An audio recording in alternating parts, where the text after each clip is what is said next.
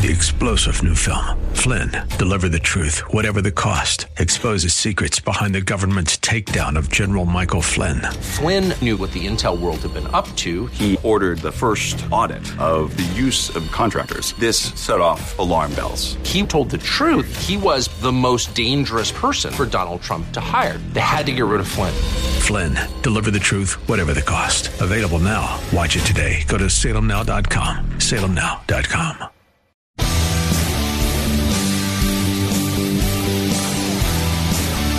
Are you looking for truth from God's Word that you can understand and apply to your life? You'll find it today on Make It Clear with Dr. Stan Pons. Listen now as Stan makes it clear.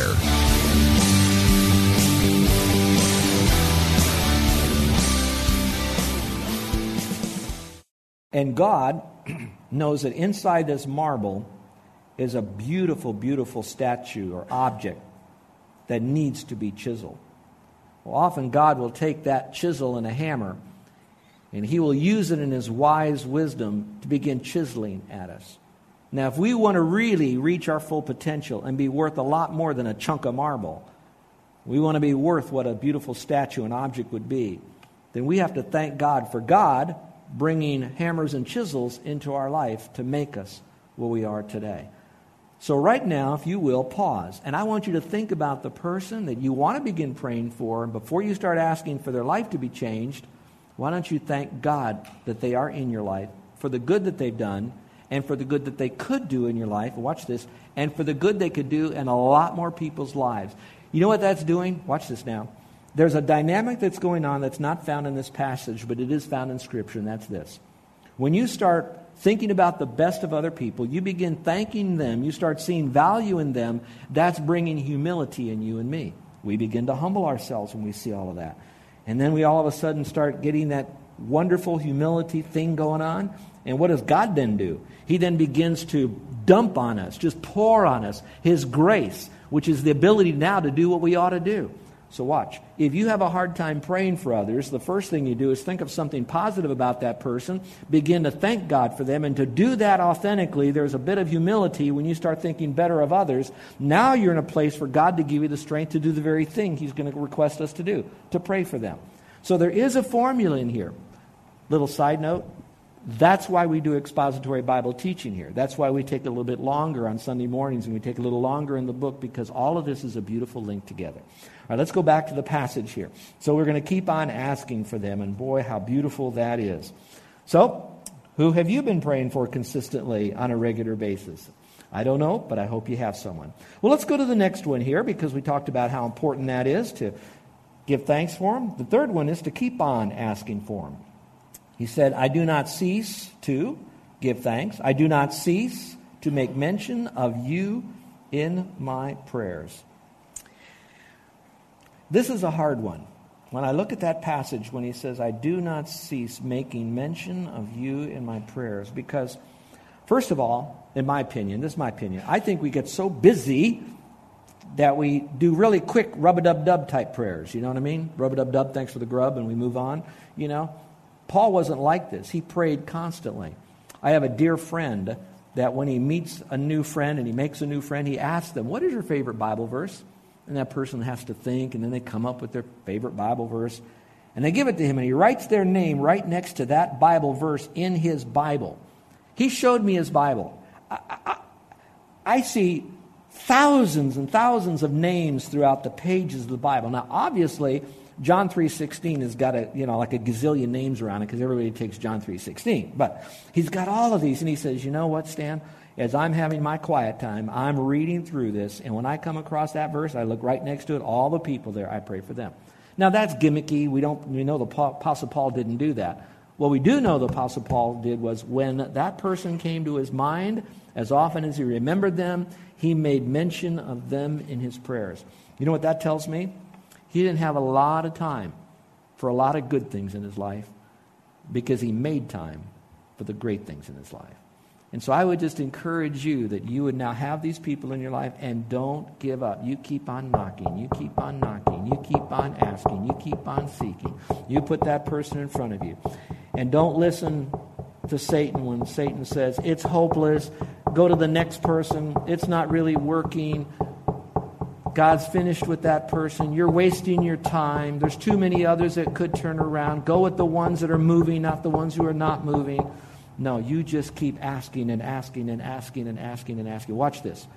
It's not because the harder and longer you rub the genie bottle, finally God pops out and he begins to answer your prayers.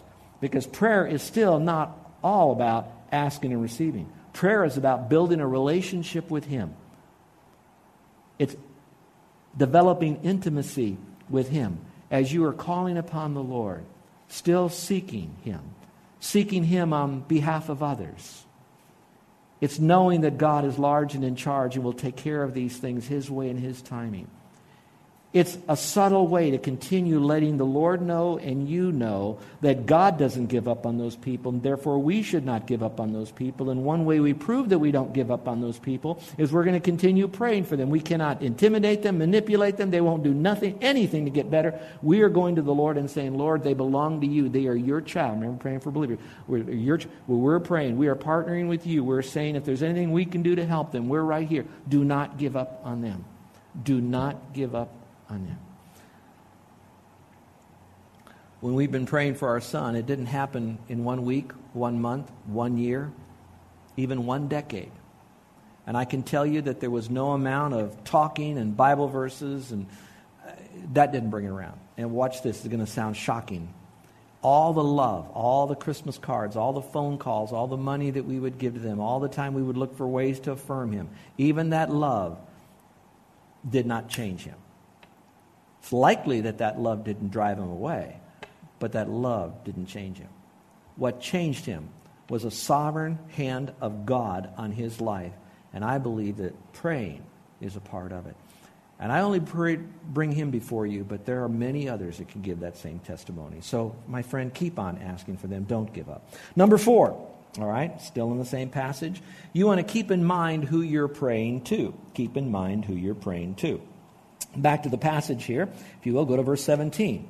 I like it because it says that, while making mention of you in my prayers, that. You could put the word so in front of that. So that. I'm thanking God for you. I'm making mention of you in my prayers so that the God of our Lord Jesus Christ may give you something, which we'll talk about in a moment. The point of the matter is, I'm praying that the God of our Lord Jesus Christ, the Father of glory, may do this. Now, let me share this with you. The people that you love, the people that you want to have help, obviously you want to bring people around them that will be positive influences. I get that. You get that. We would want that to happen. And perhaps some of our prayers would be that will happen. Perhaps some of those times we will encourage or invite others to somehow come into their life. Oftentimes I pray almost the opposite. I pray that the Lord would remove from their life people or influences that are distracting them from the opportunity to see God. And so I'm asking God to have that person feel so alone that they can then now not hear the noise and the clutter of other people and only see God. So people are important, I get that. But I also want you to know that it still goes all back to the Lord. So let me remind you that as much as you want to give them a book, give them a magazine, send them a CD, give them a website, whatever you want to do, be very careful that you do not do 2 words. Manipulate them or intimidate them. Your desire now is to go to God, who is their God and Father of all glory. So their God is your God. Their Father is your Father. So when you're praying to them, you're almost saying, Lord, would you now talk to the brother? Like going to your dad and saying, Dad, I'm not tattling. You already know this. But I'm coming to you that you would help them to be able to overcome whatever they're going through. And I would like to be a part of that solution if you want. So remember, your greatest source of another person's changing is going to be in God and all of, watch this, God's resources. His Spirit, His Word, godly people perhaps, but it all comes to God. Now, why do we say that? Why would it all be, I'm thanking God, it's all about God in your life? Here's what can happen. If you put them so much underneath great teachers and you push them in the direction of great writers and you make them get around wonderful godly people, there's a temptation and a susceptibility that if something happens, the credit will go to those people rather than the Lord. Did you catch that? That's very deep. And so what you don't want to do, not that you don't put them around them, but you want to make sure that it's God above the book. It's God above the CD, God above the DVD, God above the conference, God above the counselor, all right? That God gets all the credit because it all comes from Him. He may use those resources like we talked about, but Paul said it's all about God. And I hope we keep that in mind. So remember who you're really praying to and how special that really is. So that's number 4. Number 5, still in the same verse. Verse 17 then goes on to say that God, our God, may give to you a spirit of wisdom and of revelation in the knowledge of Him. This is going to sound odd, so write it down and then let me unpack it for you. Ask the Lord to give them insight, spiritual insight, to know Christ better. To know Christ better. Now we're getting into the real heartfelt. What do I pray for them? What do I actually pray for them? We're kind of setting it up for right now. And when we get there, here's what I'd like to say. In this passage, it's talking about that they would understand wisdom and revelation and the knowledge of Christ. Would you go back over your little prayer list that you have with people, and as you look at that list, what kinds of things about others are you praying for?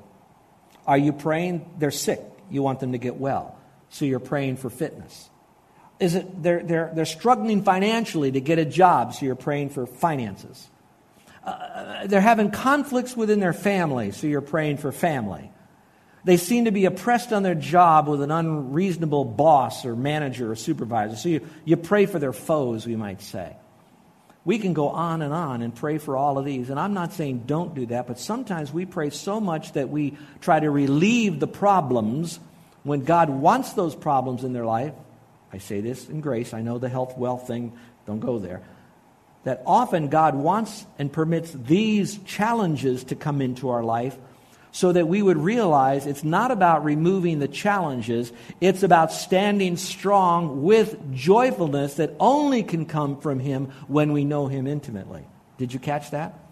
Because if not, then our happiness is going to will come from, ooh, I'm healthier now. Ooh, I've got a better job now. Ooh, my family's all in order. Instead of about Him and Him alone. So that's why it says here, this is what I'm praying for. Basically, it's the very first thing I'm praying for, that the Lord may give to you a spirit of wisdom and revelation in the knowledge of Him. So I hope that you might keep that in mind, that it's all about knowing Him and knowing Him personally and intimately. I put a quote there in your notes from a wonderful man of God, Bible teacher, pastor named Warren Wiersbe. Would you look at it, if you will, in your notes?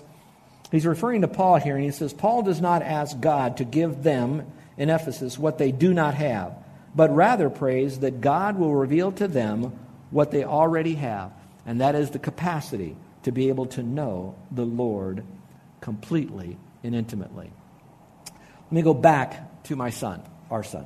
Carol's my son. When Joe called us when he was having his come to Jesus time, there was a sense of brokenness. There was a sense of, oh, Dad, I have failed. And then he went through his list of failures, beginning with God, beginning with his family and others, etc. So he had this bit of brokenness.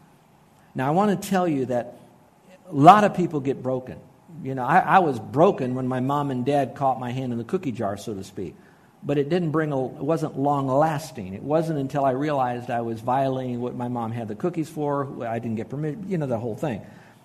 So then Joe chose to then remove every single distraction in his life so that he could concentrate deeply on the Word of God for hours and hours and hours every day. Now I want you to look at, I never once told him, go to your Bible now, open it up. The brokenness now came with all the backstory that he opened up his Bible and he began to study hours and hours. His next request was, get me a good study Bible, Dad. Can you do that? Which one? And of course, we sent him a study Bible so it'd have much more notes in there. Then he began to interface with other believers. Now, why am I telling you that? Watch this. What's very important? No one will ever have an accurate intimacy with God apart from an accurate intimacy in God's Word. And when I say that, it has to be the Word of God accurately. We can grab a verse here and a verse there, and we can develop any doctrine we want if we want to, just by grabbing verses all over the place. But we have to know the Word, properly interpreted in the historical setting, what it means to the people then and what God wants for us to know now, properly as it now fits into the systematic theology of Scripture. Now, when you're doing all of that, there's also a danger. Because Satan says, okay, you got all that great knowledge, so now you have a relationship with, watch this, here's a big word coming at you, orthodoxy. Okay? And so that's good, because you can't know the Lord with proper biblical orthodoxy, but if you don't realize that orthodoxy is nothing more than the written word that's designed to help you to become intimate with the living word, which should be Christ. And so that drives you deeper in your walk with Christ. Because here's what happens. If you don't let this get you closer to Him, then all of a sudden you become a great debater of Scripture. You can argue with anyone because you've got great knowledge, but you really aren't changing your life. All you're doing is having a different issue to argue about. So there's not that intimacy with the Lord. So you need that. Now, let me set that aside and say there's a lot of people that have this sweet, I love the Lord. They want to talk about the Lord. They'll praise the Lord, slap you on the back. Oh, glory to God, amen. Oh, isn't He great, sweet Jesus? They're like this all day long. The problem is it the Jesus of the Bible? Is it one they created based on influence of others or an emotional excitement thing? Or is it because they're told to give glory to God, and the more you do that, the more people think you know God? I can't judge them, but I can tell you this, that if whatever that is doesn't agree with the Scripture, then whatever that is confusion at the best, and often a lie at the worst. So it comes back to getting into the Word. So your intimacy is going to come from the Word. So when you're praying for these people, go back to the verse. It says here that He may give you the spirit of wisdom and revelation. That's a neat word because He reveals Himself, I know, through nature, through His Son. But now that the Word is here, that's the best way you can know Him. In the knowledge, the full knowledge, not just the intellectual knowledge, it's the full experiential knowledge. It's everything you can know about God through His Word and His being. And He says, that's what I'm praying, that you'll have that spirit of knowledge. Now look up here, let's take a breath. This is so deep for some people that they're bored hearing this. Those on the radio, they may be flipping to another station right now. Because they want to hear, how do I pray for my friend, they got sick, or pray for my dad, he needs a job. I'm not saying don't pray for that. But I'm saying that wouldn't it be great if there was a cadre of people that would begin to pray more deeper prayers like this, that they would now have the spirit of wisdom. And what would be revealed to them is the knowledge of God in His book right here. And that we'll use all those problems in our life, watch this, as chisels to drive us deeper into God by shaping us to become more like Him. What a joy that would be. Well, now, here's what He does. This particular verse, we're going to go to the next verse. He begins now to say, all right, how does all of this happen? Verse 18. Okay, I'm going to pray that for you guys. What am I praying now for what I just said? That you would know the Lord in the spirit of wisdom, yada, yada. What happens? Verse 18, he says, I pray that the eyes of your heart may be enlightened, so that, there's that word again, verse 15, for all the saints, and then verse 17, so that the God of the Father, then this one says, so that you will know what is the hope of His calling. Let's park for a moment on the phrase, the eyes of your heart may be enlightened. In other words, something has to happen first so you can get all the rest of the stuff, all right? Those that have been around church a long time know that even though my glasses aren't very thick, I have eyesight that is going to need surgery and attention sometime as soon as I get anyway. So not money, courage probably, but anyway, I've got to have some surgery, and I see you all pretty good now. Actually, I see two of you because I have double vision due to a growth in my eyeball. I love to tell my wife when she gets out of the shower, "You look twice as good," that kind of thing, because double vision. Don't go too far. She's not here. Don't tell her I said that. All right, but anyway, it's double vision. But when I put my glasses on, I don't have double vision as bad. So my glasses give me better vision. So the people that know Christ, they may know some of these truths that are out there, but it's not until God sovereignly opens up the eyes, enlightens the eyes of their heart now, to be able to see these things, will they be able to do it.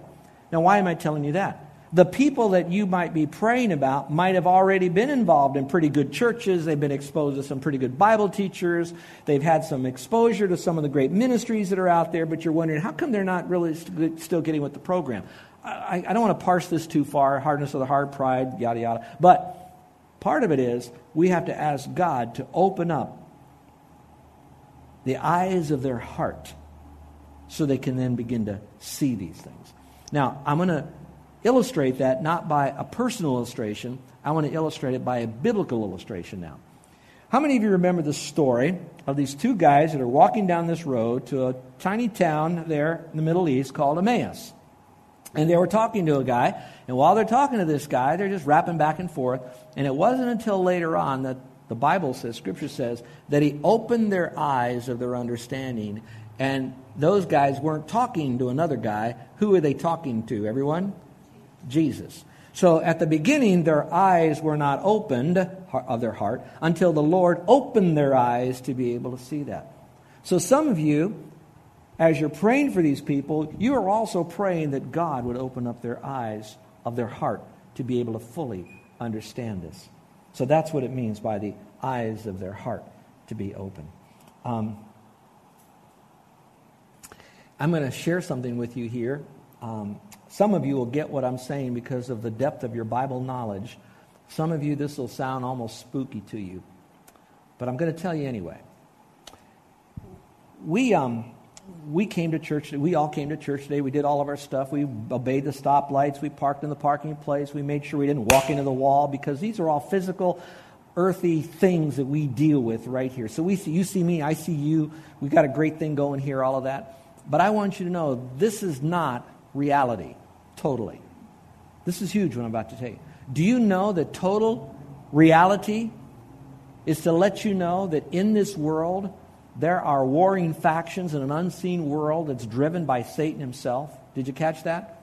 Do you know that we are in a spiritual battle right now and it's raging, but we don't see the demons here. We don't see the demons there. We would call that real reality. Now this is me split. What we're living in now is only a virtual reality because we only see this. But Christians also realize that there is a war that's going on between God and Satan, so to speak, between the forces of evil and the forces of good, between the forces of light and the forces of darkness. All this is going on around us. The winner is God. So God opens up your eyes, watch this, not to see demons. You know, if your drapes are flapping in the wind, don't think there's a demon that's blowing it around, all right? But what you have to realize that every single day, Satan is using the world to attack your flesh, to bring about a temptation to drag you down and either wreck your life, shut your mouth, muddy your message, do something that'll bring glory to himself at the most, or take glory away from God at the least. So I want you to know that there's something else going on. I said all that to say, your friend or family member that you're praying for, there's something else going on in their life. And I need you to pray that God would open up their eyes so they now can see something far greater. Now, what are they supposed to see? Let's go back to the passage, and there will be just 4 of these here. All right, back to the passage. You're going to pray that their eyes will be open and enlightened so that they will know, underline the word know, not guess, hope, figure out. They will know what is the hope of his calling. In other words, you want to know that that person now is now understanding that they have been called by God into his forever family, that they now have trusted Christ as Savior. Watch this, watch this. And it is so much bigger than just fire insurance. It is the hope of life now. It is the hope of life future. And those of you who are hearing the word hope for the first time, it is not I hope, I hope I have good life here. I hope I get a new life there. No, it's the hope of knowing that it is coming. It is the promise of God. The hope comes because of the promise of God in your life. Now, when you see that, then all of a sudden, now this gets heavy, but listen up. Most of the time, people are out here getting into all of these problems because they got their eyes off of God's system of doing stuff. They got their eyes off of God. Satan fed them a lie. They're drinking a glass full of sand. That's why they're still thirsty all the time, going after more sand that's out there. And what you want to do is say, hey, you don't need that glass of sand because you've got the water of the Word. You got the water of God right here. You have everything in it. The hope of your calling is that you are a blood-bought, born-again believer in Christ. He is your Savior. He is your Father. He is your Lord. He is your sustainer. You have everything you need in Him. Therefore, you don't need anything else. Now, that's hope. That is hope. That's wonderful hope. Now, in a more fun way, it's been raining at camp. And we were under the big tent, the big food tent. And Carol says, would you go get the umbrella that's in the car? I was in my mind that moment. I said, I sure hope it's there. I hope it's there. I hope it's there. Because you don't want to let your wife down. You don't want to look like you forgot it and all of that. And then you know Carol, those of you that know my wife, she's a big card. She looks at me and she winks and she says, because I put it in there before he left the house. You know? You're listening to Make It Clear with the teaching of Dr. Stan Ponz, founder of Make It Clear Ministries. Make It Clear is dedicated to taking the Word of God with clarity into every person's world. It is the support of listeners like you who make the ministry of Make It Clear possible. You can provide your tax-deductible gift to Make It Clear online by going to makeitclear.org. Or you can mail your gift to Make It Clear, P.O. Box 607901, Orlando, Florida, 32860. Thank you for helping us make it clear. If you would like to have Dr. Ponz speak at your church or event, please send us an email at tellmemore@makeitclear.org. Thank you, and remember to make it clear.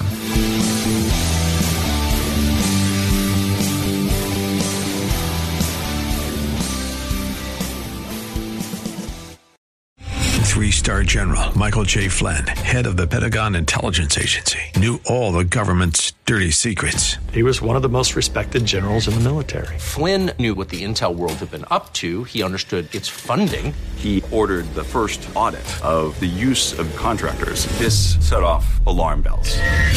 The explosive new documentary, Flynn, Deliver the Truth, Whatever the Cost, uncovers the facts behind this scandal. Flynn told the truth. He was the most dangerous person for Donald Trump to hire. I find out the worst enemy that I'm going to face in my life is right here in America. They took my assessment and they wanted me to change it. And I was like, I'm not changing it. They had to get rid of Flynn. With in-depth interviews, archival footage, and never-before-seen personal records of the man behind the headlines. I just felt like I was drowning. Flynn, Deliver the Truth, Whatever the Cost. Available now. Watch it today. Go to salemnow.com. salemnow.com.